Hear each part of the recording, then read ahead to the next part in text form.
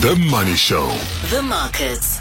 Chris Stewart is a portfolio manager at 91, and with all the doom, gloom and depression around with terrible trading updates and really hard times that so many companies are facing, Standard Bank comes out with a trading update and is looking pretty perky. Yeah, good evening, Bruce. A strong trading update out of Standard Bank, albeit probably by now largely discounted by the market. I mean, it has been clear throughout 2023 that they were going at a greater crack than the market was giving them credit. And throughout the year, you saw every time there was a result or a quarterly trading update, you saw a raft of positive earnings revisions coming out of the sell-side community. It looks as though Standard Bank is going to beat again in a small degree by 1% or 2%.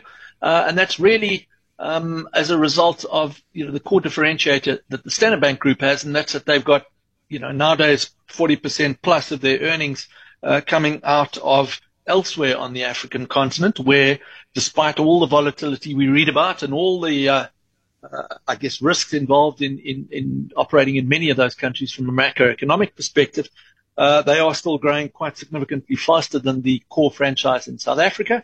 And as a result of that, it is a positive earnings growth differentiator for Standard Bank as it stands today.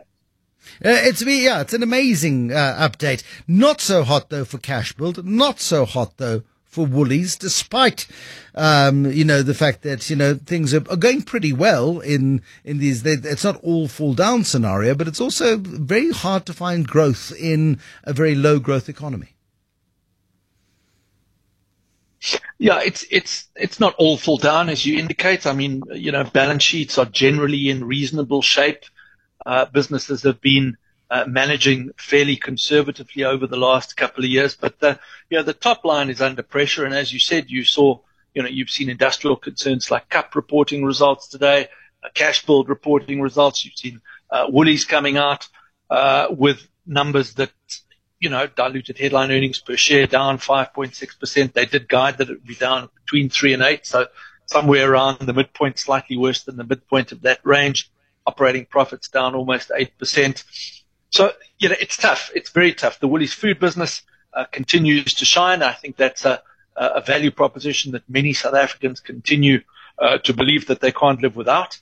So Woolies food doing okay. The fashion, beauty and home franchise proving to be much more cyclical, and the Country Road Group in Australia as well, proving to show much greater cyclicality. So, as you say, Bruce, it's pretty tough out there, whether you're an industrial concern, whether you're a consumer-facing concern, or indeed whether you're a commodity company. You're struggling at the moment. It's tough. No, but certainly is. It really is awkward, to really thrive in this environment. It's really tough. MultiChoice, we've got Canal Plus, of course, which is wanting to take out MultiChoice. There are all kinds of obstacles and hurdles and difficulties. How is that playing out? Yeah, I mean, the takeover regulations panel indicating that given that Canal Plus have passed the 35% shareholding threshold, now I believe at 35.01% was the announcement that MultiChoice released a couple of weeks back. The TRP ruling that Canal Plus is now obliged to provide a takeout offer to all minorities as you cross that 35% ownership threshold.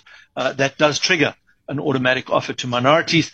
And my limited knowledge of these things indicates, I think, that they are obliged to make a takeout offer at a price not lower than the highest price they've paid in purchasing any shares over the last 6 months. Now, we know that they have put through an offer to the company, if memory serves, at 105 Rand a share. The MultiChoice board have rejected that. I don't believe that Canal Plus have bought shares in the market at a premium to that price over the last 6 months. So it's probably an academic issue. They may be obliged to put a compulsory offer to minorities at 105 Rand per share or somewhere close there too. The board of MultiChoice have advised their shareholders that they don't accept that offer. So we're probably back to the status quo. But in a volatile environment, at least it provides a fairly solid underpin to the MultiChoice share price.